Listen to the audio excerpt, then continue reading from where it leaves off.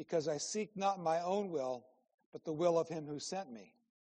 If I alone bear witness about myself, my testimony is not true.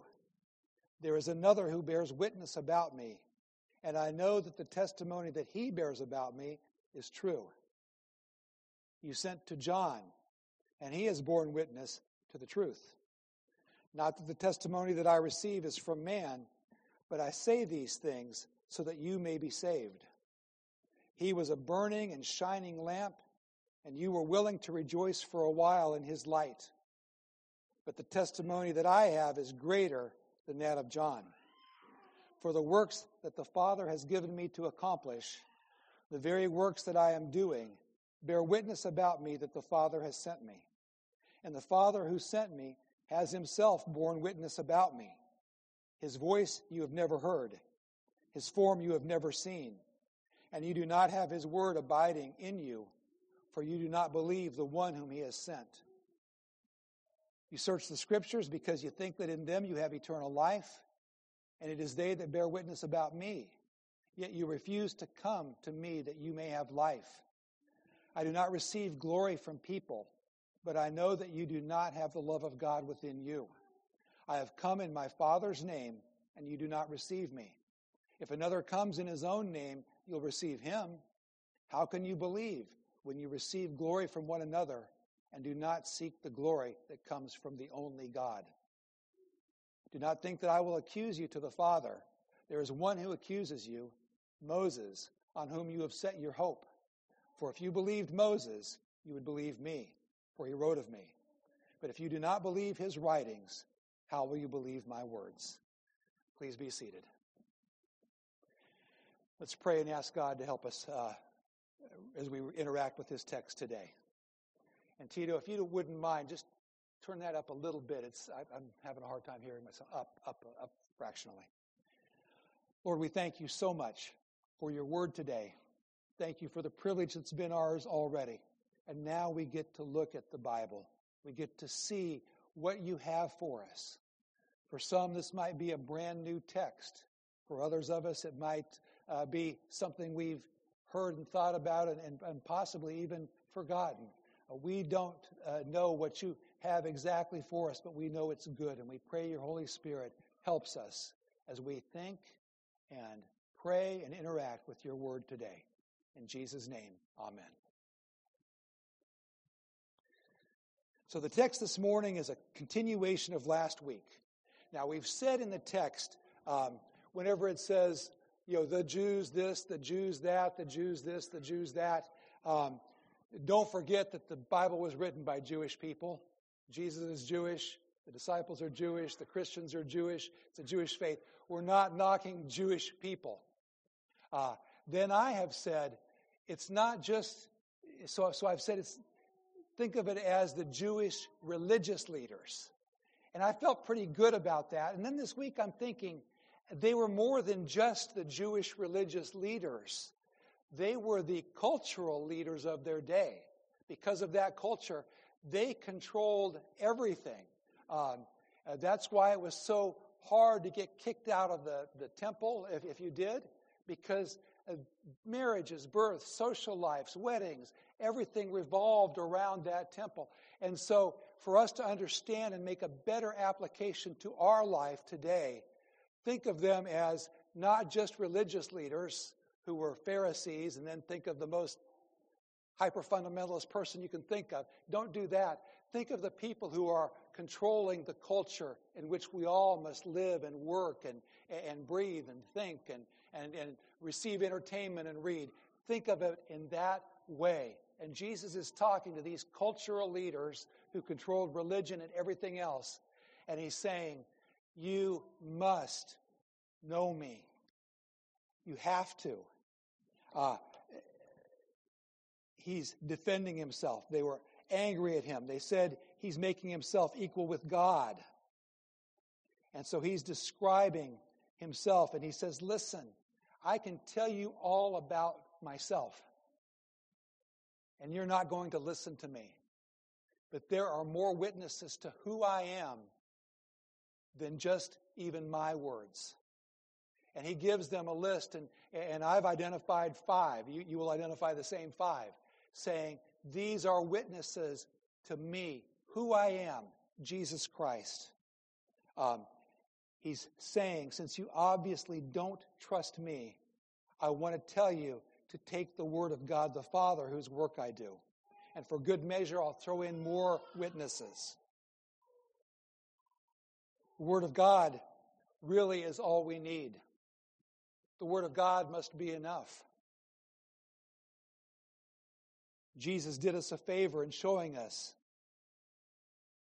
that one way we can please God is to imitate him by looking at God's word and God's life and doing what Jesus did and how he responded to God's word.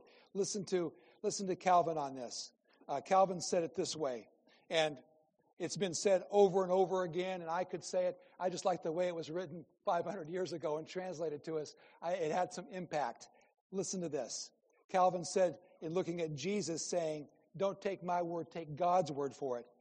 He said this, let us therefore set it down as certain and undoubted that whatever is from God is right and true, and that it is impossible for God not to be true in all his words, just and right in all his actions.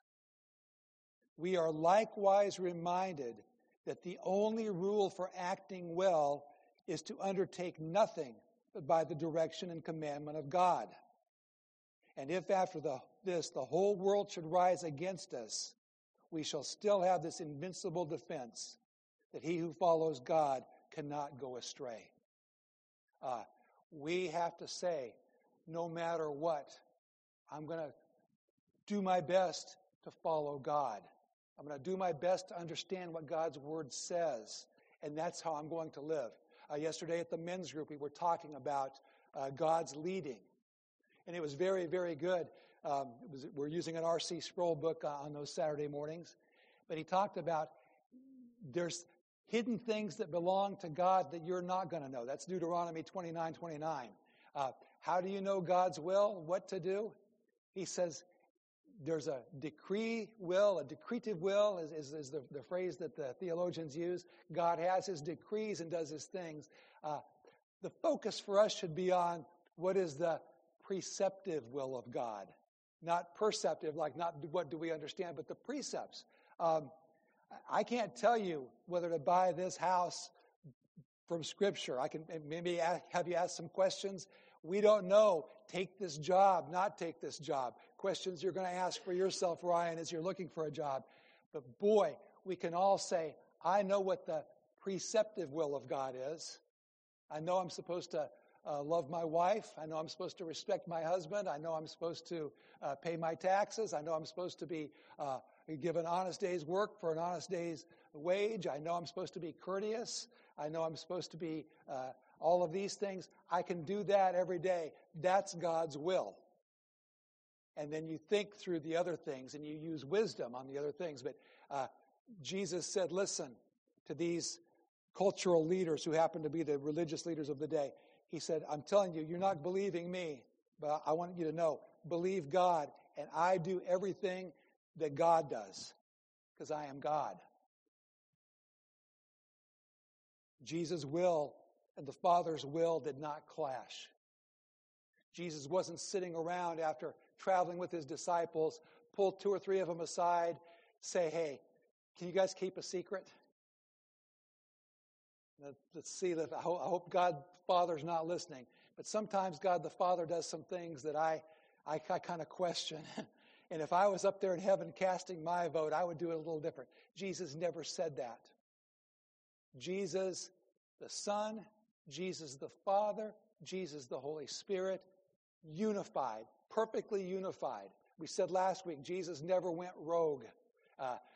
The Father never had to do what maybe your father, and I know my father had to do, clean up some of my messes and say, well, your heart was right, son, but you stepped your bounds. No, Jesus said to these leaders, he said, you aren't going to listen to me, but I'm telling you, I am doing what the Father does. I'm here with a purpose, and that's the heart of this. But he says, since you are not going to listen, since you're not going to trust and obey and save yourself from a world of hurt, I'm going to give you these things. And he lists 5 in his dialogue that testify to who he is.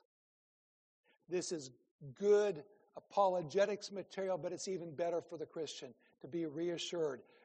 You're not just taking a leap of faith somewhere, and you're not just out there hoping against hope it's all right. 5 things he pointed to, and we can even look at them in our day and for our lives to give us reassurance. I would say, don't be like these power-obsessed cultural leaders who wanted people to submit to them rather than following Jesus. And not only don't be like them, but don't submit to them. There's a world that's going one way that's saying one thing, and then there's God who's saying most of the time something different than the world is saying as they try to be God in your life. There's one God. That's the one we serve. The first thing that Jesus pointed to is the testimony of God's prophets. So you see verses 33 through 36. He's talking to them. He says, "You sent to John, and he has borne witness to the truth. Not the testimony that I receive is from man, but I say these things so that you may be saved. He, John the Baptist, was a burning and shining lamp, and you were willing to rejoice for a while in his light. But the testimony that I have is greater than that of John." And he goes on then to talk about his works, but he says, John the Baptist was here. John came. John was here. And what kinds of things did John say when John was here? Do you remember? He that comes after me is greater than me. I'm not worthy to untie his sandals. He said, behold the Son of God that takes away the sin of the world. John said all of these things. And Jesus said, you leaders, you kind of liked John all right back when you thought maybe he could draw a crowd and talk about repentance and you could use him. Maybe you could co-opt. Remember, they're all out there. The whole people are coming. They're getting baptized, not a Christian baptism, but a baptism to say we repent. And so Pharisees are hanging around. How can we use this to our advantage? How can we keep our grip on culture, on our people? And Jesus said, you were amused with him. You used him for a while. Different translations put it different ways, but our ESV here is a pretty good one where he says, he was a burning and shining lamp, and you were willing to rejoice for a while in his light. But that was it. As soon as John started pointing to Jesus and say, he's the one. I'm not he. Jesus is the one. John faded in their eyes. Didn't take him seriously when he began pointing to Jesus. And I would say that in this world today, most of today's non-Christians have all sorts of preaching available. It's not John the Baptist foretold in the Old Testament as the one who's preparing the way, but John the Baptists abound. You can find solid preaching. You can find people to say, Jesus Christ is the Lord. It's all over the place. Books. You just can't hardly give it away. Run your dial down. Some are charlatans. Some are preaching the truth this very morning over the airwaves on TV. And they're talking about Jesus. It's there. You have people testifying to Jesus. It's not like, say, in communist China, where the Bible app is banned. They're working with Apple and others, and the Christians there can't get a Bible app like you can get a Bible app. You can get them here all the time. One of our elders was saying, man, I've been listening to the Bible, part of my routine, and they changed the Bible app up, and now I have to back up and somehow with this Bible reading, it was a couple extra steps. And I'm like, that's frustrating when you have a routine and you're ready to listen to the Word in the morning and all that. But I said, you can go to the ESV.org app and you can get the Bible read for free there. And you can have a guy named David Cochran Heath with a great voice read it. Or you can hit a button, you can have Kristen Getty read it with that Irish accent, and she's good. And then there's a little thing that says, more readers coming. We have the Bible everywhere, everywhere. John the Baptist abound, people telling about Jesus and pointing to Jesus. They had John the Baptist. He says, you didn't receive him. We Christians, we've had so many. My mom and dad were a John the Baptist for me, telling about Jesus, reading the Bible stories. You have people to tell you about Jesus. The question is not, do you know the gospel? Have you not heard the gospel? Have you not been taught? The question is, what do you do when you hear the gospel? That's what he's saying to these guys. You had John the Baptist. Another thing that these leaders had were the works that Jesus himself did. They weren't paying so much attention to his words, well, they were paying attention to get him, but his works. Look at this, verses 36, the last part of that we touched on earlier. He says, the testimony that I have is greater than that of John, for the works that the Father has given me to accomplish, the very works that I am doing, bear witness about me that the Father has sent me. In the Old Testament days, the prophets did signs and wonders. And people looked at those prophets and they said, now I got to listen to the words because those prophets can only be doing this from God. And the empowerment that Jesus gave them to perform these miracles. Elisha, when we were in 2 Kings, looked at him raising people from the dead, those types of things. That was to get God's message out. Jesus came and did a lot of works. And it wasn't just to get God's message out. It was to have people see Jesus and say, you are the one. You are God. Only God can do this. He says, there are works. But what do we find later on?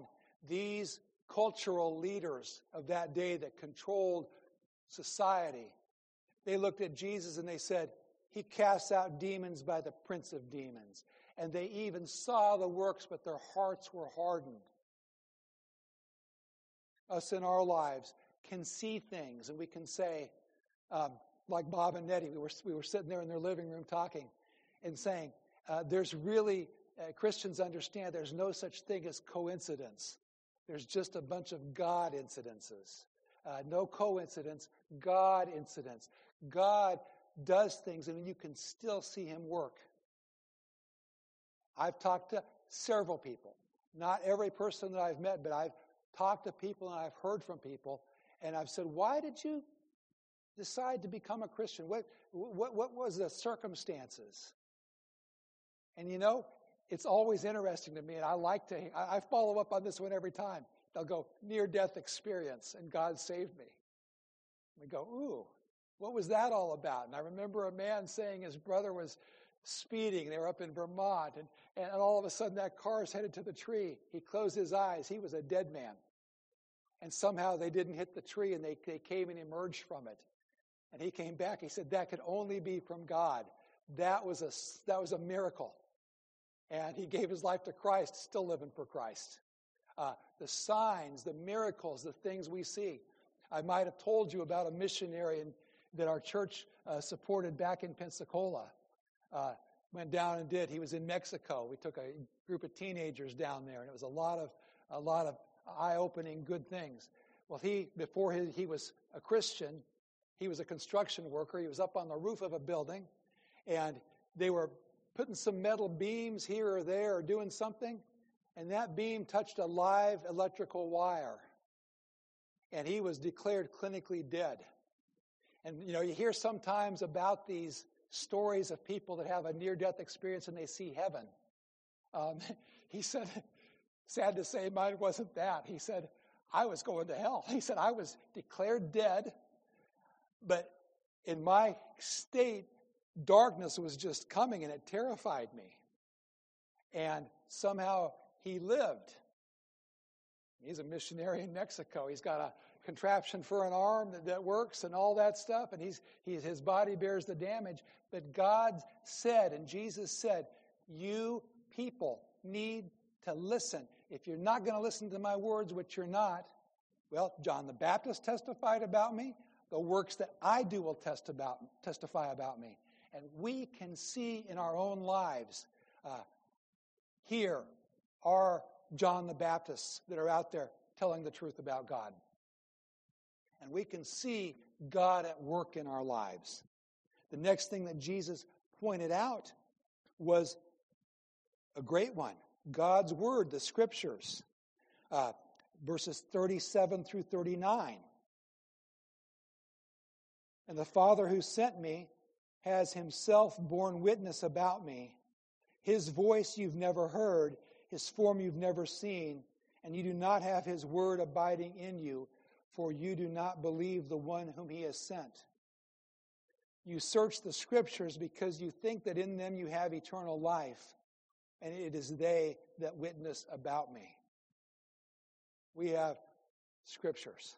If anyone needs to swear anything on a stack of Bibles, I can get you. How big of a stack of Bibles do you want? We got Bibles everywhere. We got stacks of Bibles in Sunday school rooms because people take them to study. We got stacks of Bibles at home. We got this translation, that translation. We got them here, there, and everywhere. We got a stack of Bibles, and Bibles are prevalent. And in those Bibles is where we see who Jesus is. He says, the Bible talks about me. God has spoken through the Scriptures from the beginning. Think about, he was talking to them. Their Bible in that day was what? What we call the Old Testament. New Testament hadn't been written. Well, they didn't see Jesus in the Old Testament. That's just the Old Testament. Jesus obviously said you can find him in the Old Testament because that's the Bible he was referring to. And just think about even what we know in the Old Testament. In fact, I was listening to a radio show, a podcast this week. And it was one of these old Presbyterian or whatever it's called.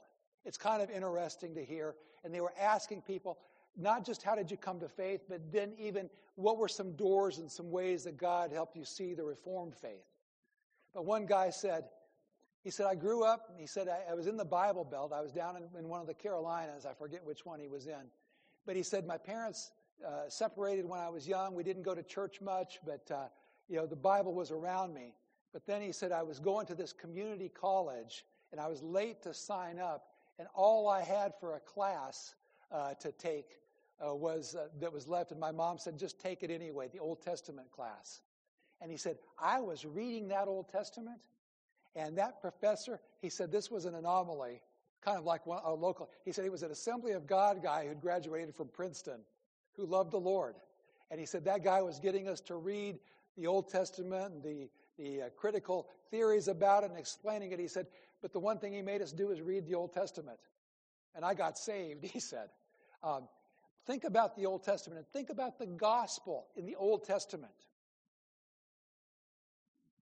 The kids came in, you grabbed your children's worship folders, and you said, Genesis 3:15, Garden of Eden. I thought the pastor was preaching through John. Well, they don't have a children's worship folder to correspond with all of the dialogue. But I said, I know I'm going to talk about Genesis 3:15 this morning. So I just printed out that one for us. The first gospel, they call it, here's the theological phrase, I guess it's Greek, proto-euangelion. What does that mean? Proto first, euangelion gospel. First time the gospel was ever given was when? Pop quiz, and you don't have to answer. First time the gospel was ever given in the Bible. Maybe when Jesus was born and the angels heralded his birth? No. Well, maybe in Isaiah, or maybe it was kind of warming up to it and all those stories, and maybe around Malachi. No. The gospel was the very first time given way back in Genesis 3:15. Here's the fall. Here they are getting kicked out of the Garden of Eden. Here sin and death has entered the world. Animals lost their lives, we say, for the first time, making skins for the people. no such thing as death. Nothing.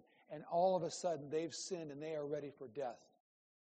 And right there in Genesis 3:15, just so I get it right, he's lining them up and he gets to the serpent. God does. And he says, I will put enmity between you and the woman, between your offspring and her offspring. He will bruise your head, you shall bruise his heel. Talking about how Jesus would come. There would be redemption from that sad day. Moving on through Genesis. Genesis 12, 1 through 3. The Lord said to Abram, go from your country, your kindred, your father's house to the land that I will show you. And I will make you a great nation, and I will bless you, make your name great so that you'll be a blessing. I'll bless those who bless you, and him who dishonors you I will curse. And in you all the families of the earth shall be blessed. And that theme just sweeps through the Bible. The mountain, it flows upstream, and all the nations come there, and Jesus is there. You can see it throughout. You see in the stories in Genesis from the very start. Sneaky, wicked Jacob. Man, you wouldn't want to be a business partner with him. You wouldn't hardly want to be a brother with him, I don't think. You wouldn't want to have much to do with Jacob. God saved him and made of him a great nation out of his son Judah. Along the line, here comes Jesus. Think of moving through the books of the Old Testament. Think of Exodus. Think of the Passover. Think of what it means to have the blood on the doorposts of the door. When I see the blood, I will pass over you. Is that not about Jesus? No, it's about Jesus. Yes, it is. Everything in Leviticus. Beautiful, wonderful, great book of the Bible that points to Jesus. The prophets, Isaiah foretelling what's to come. Zechariah, every Palm Sunday we read Zechariah, we think about that. Jesus said, listen, you've got John the Baptist told you about me, the scriptures my works told you about me, and the scriptures told you about me. We've got a Bible that tells about Jesus. Clearly, explicitly. If we say, well, those Old Testament people, it was kind of vague, it sure is not vague in the New Testament. Old J.C. Ryle, whose books we've studied sometimes in some of our men's group, he would always say, if words mean anything, well, if words mean anything, when Jesus said, I am the way, the truth, and the life, no one comes to the Father except through me, what can that mean other than that Jesus Christ is the way, the truth, and the life? Can't mean anything else. We can twist it and try and make it and go vague and try and be all smart about it and throw a bunch of metaphors in there and all that. And all we're doing is just taking away from the clear words of Scripture. Just one more clear word of Scripture. We'll move to the next point. 2 Corinthians 5, 14 through 19. And I just picked two out of thousands. But listen to this one. Paul is writing to that church. He says, for the love of Christ controls us, because we've concluded this, that one has died for all, therefore all have died. And he died for all, that those who live might no longer live for themselves, but for him who for their sake died and was raised. From now on, therefore, we regard no one according to the flesh. Even though we once regarded Christ according to the flesh, we regard him thus no longer. Therefore, if anyone is in Christ, he is a new creation. The old has passed away. Behold, the new has come. All this is from God. And listen, what can this mean except what I'm going to just say as I keep reading the Scriptures? All this is from God, who through Christ reconciled us to himself. That is, in Christ, God was reconciling the world to himself, not counting their trespasses against them, and entrusting to us the message of reconciliation. We have the Scriptures. We have John the Baptist. We have clear evidence that God is working in the world. What else do we have that testifies to Jesus? I mean, I want you to walk out of here saying, I believe Jesus. Man, I'm a Christian. I believe Jesus anyway. I was a Christian, but now I am just so encouraged to be a Christian because all of these evidences. That's what I hope we do. That's the goal today, my goal.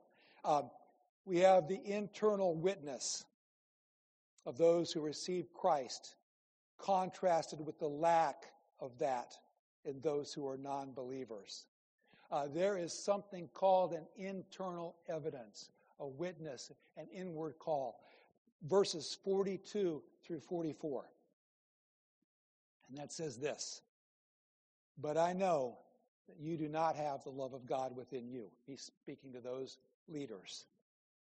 "I know that you do not have the love of God within you. I have come in my Father's name, and you do not receive me. If another comes in his own name, you will receive him. How can you believe when you receive glory from one another and do not seek the glory that comes from the only God?" To them, he's saying, there's an internal evidence, and you can tell that I'm telling the truth because you don't have it.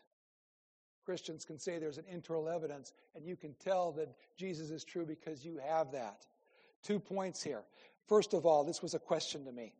Verse 42. He says, "You do not have the love of God within you." Is he saying God doesn't love you? Or you don't love people the way God should? What does he mean by you don't have the love of God within you? You don't love God? Which is what I think it means looking at the text. You don't love God. A lot of religious people don't love God. But it could be the other way. And I leaned on my buddy John Calvin again, and he said, listen. He said, what did he say? He said, either way, okay. He said, this is Jesus' way of saying all religious feelings. He's saying, you're not thinking. You might be thinking religious argument with your head. But where's your heart and your love for it? I used to love baseball. To watch a baseball game. To get caught up in baseball. I was never any good. Told Caleb some stories this week about how when I played, I swung at a pitch and I hit the ball. That was pretty good, except I hit it with my arm and broke my arm. That's pretty bad. Loved baseball. Loved reading the sporting news.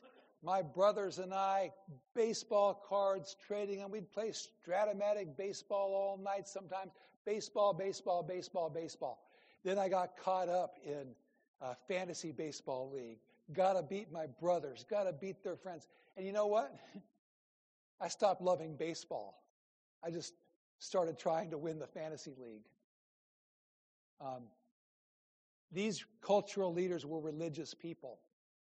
They were religious people. They professed maybe a love for God, but there's obviously no love for God with all their religious knowledge. You can be very religious. You can know the ins and outs of it. You can talk Christianity and religion the same way that fantasy baseball players can talk that, but you can maybe do that without loving God. And Jesus is saying there's an internal thing. It's not religion. It's a relationship with God. Love God. And he says, you don't love God. But Christians then, if you are a Christian, and you know you love God, you know sometimes you displease him, you know sometimes you wish you could say, hey, God, take 5 minutes here and let me, whatever. We do that. We love God when we're Christians. When we disappoint God, we come back to God. We confess and we say thank you. There is an internal evidence that speaks to the truth of Jesus Christ. And you can't argue that away or talk that away. The other thing about the internal evidence, he says, listen, you guys, you're supposed to know all about God, but how about the deference we give to our cultural icons? How about the deference? Why does some rock star tell me what I have to think about God? Why a movie star who played some role, why do they have all the wisdom in the world? No, they're good actors. That's it. And maybe if they know God and know about God, I'll learn from them as somebody who's a fellow Christian. But I don't have to listen and pay attention to the people that think they're pulling the strings to tell me what to think about God. What did he say? He says, look, somebody comes to you. He says, I don't receive glory from the people. but I know that you don't have the love of God within you. He says, I've come in my Father's name. You don't receive me. But if another comes in his own name, hey, you slap him on the back, you give him deference. Hey, you preach the sermon this Sunday. Oh, so-and-so, you quote him, you make a big deal out of him. Why? Because you don't want to give glory to God. You just want to give glory to other people, and then maybe they'll give it to you. And it's all this earthbound garbage, he said.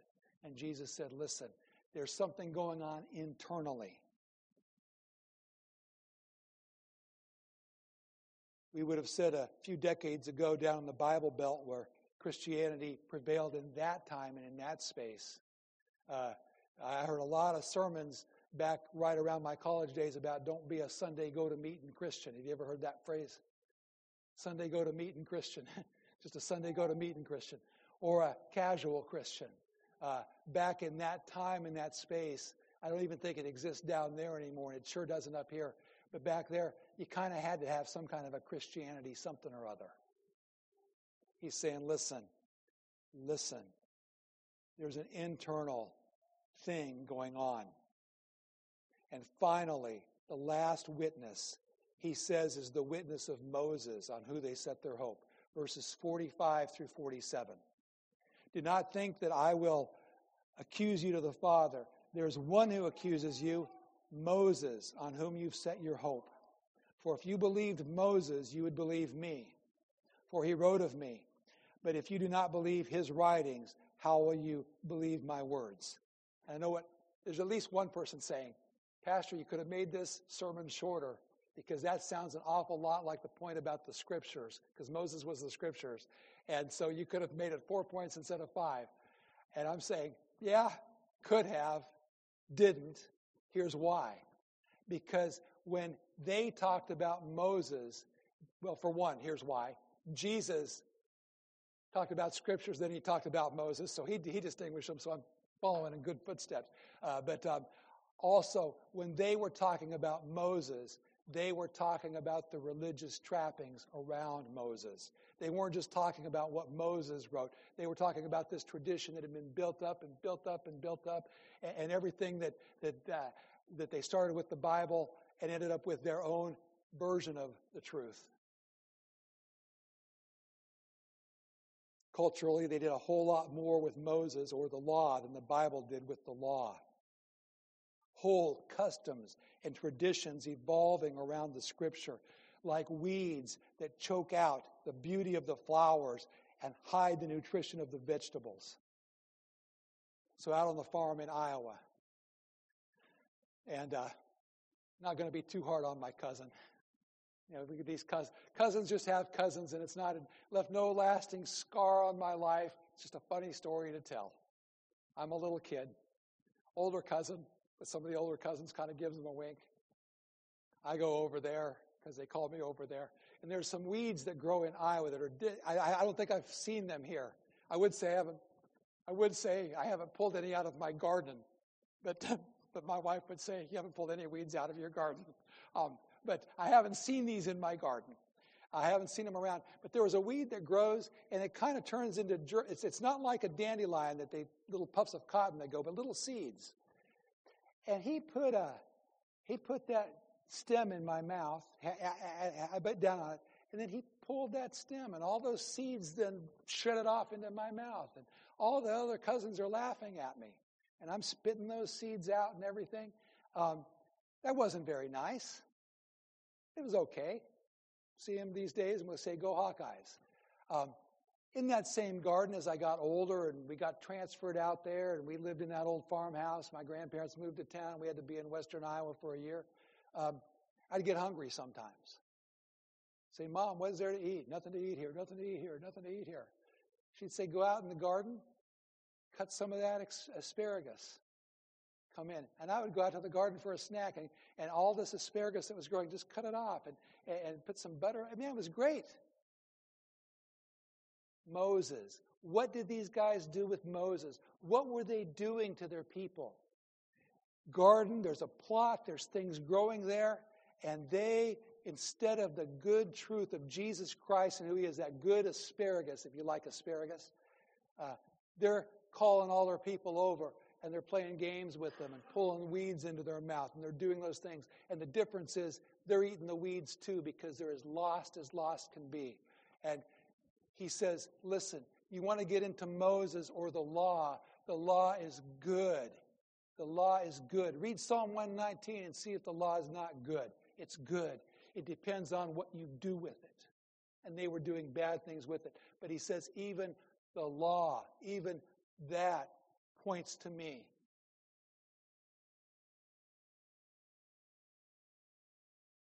Jesus is telling them that they need to cut through the tradition to get to the truth. And it is all about Jesus. I'm going to read this because I don't want to say it wrong or anything. I'll read it as I wrote it. Our cultural arbiters, our modern day Pharisees, are also not so close to the Bible. They may start with a biblical principle such as be a good steward of creation, but it quickly devolves into lies, distortions, power mongering, and control. It's a way for them to get rich and manipulate the masses. Good principle. Take care of what God's given you. He's given you a piece of land, take care of it. He's given you an earth, take care of it. That's fine. But what do they do? Twist, distort, lie, use. Get so far away from the original. Do ungodly things in the name of their God. Our cultural Pharisees may start with a biblical principle such as the Golden Rule. But that eternal truth uttered by Jesus quickly gets lost in the weeds as people are incited to hate others based on race, sex, or economic status. And what starts as good, equality, turns out to be wicked and terrible and hatred. We can't go along with that as Christians. We have from our 21st century Pharisees is like that old song, go ahead and hate your neighbor. Go ahead and cheat a friend. Do it in the name of your own warped vision of earthly utopia, and you can justify it in the end. And we as Christians have got to get back to what does the Bible say?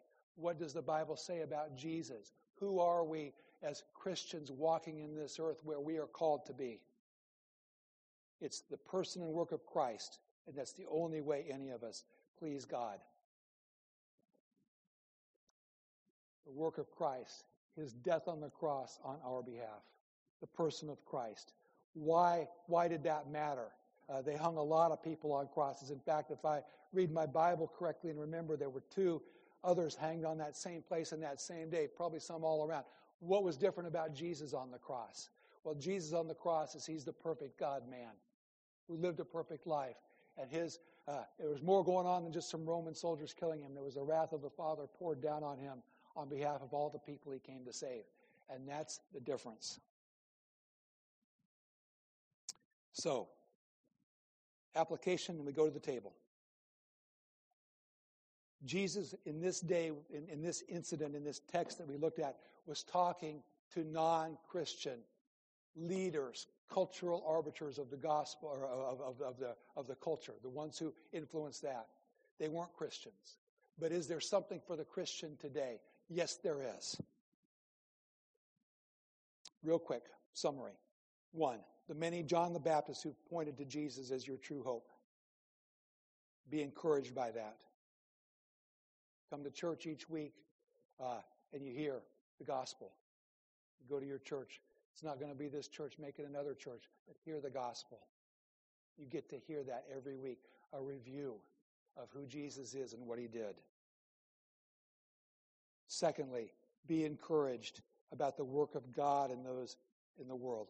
Those God incidences that point you to Jesus, unexplainable. The neighbors who just happen to buy that house, who happen to be loving and godly and Christians, and you get to be reminded of what it means to be a Christian. God using them in your life, and then maybe God turning around and using you in their life. That's God. That's not random. 3, the scriptures that testify about Jesus.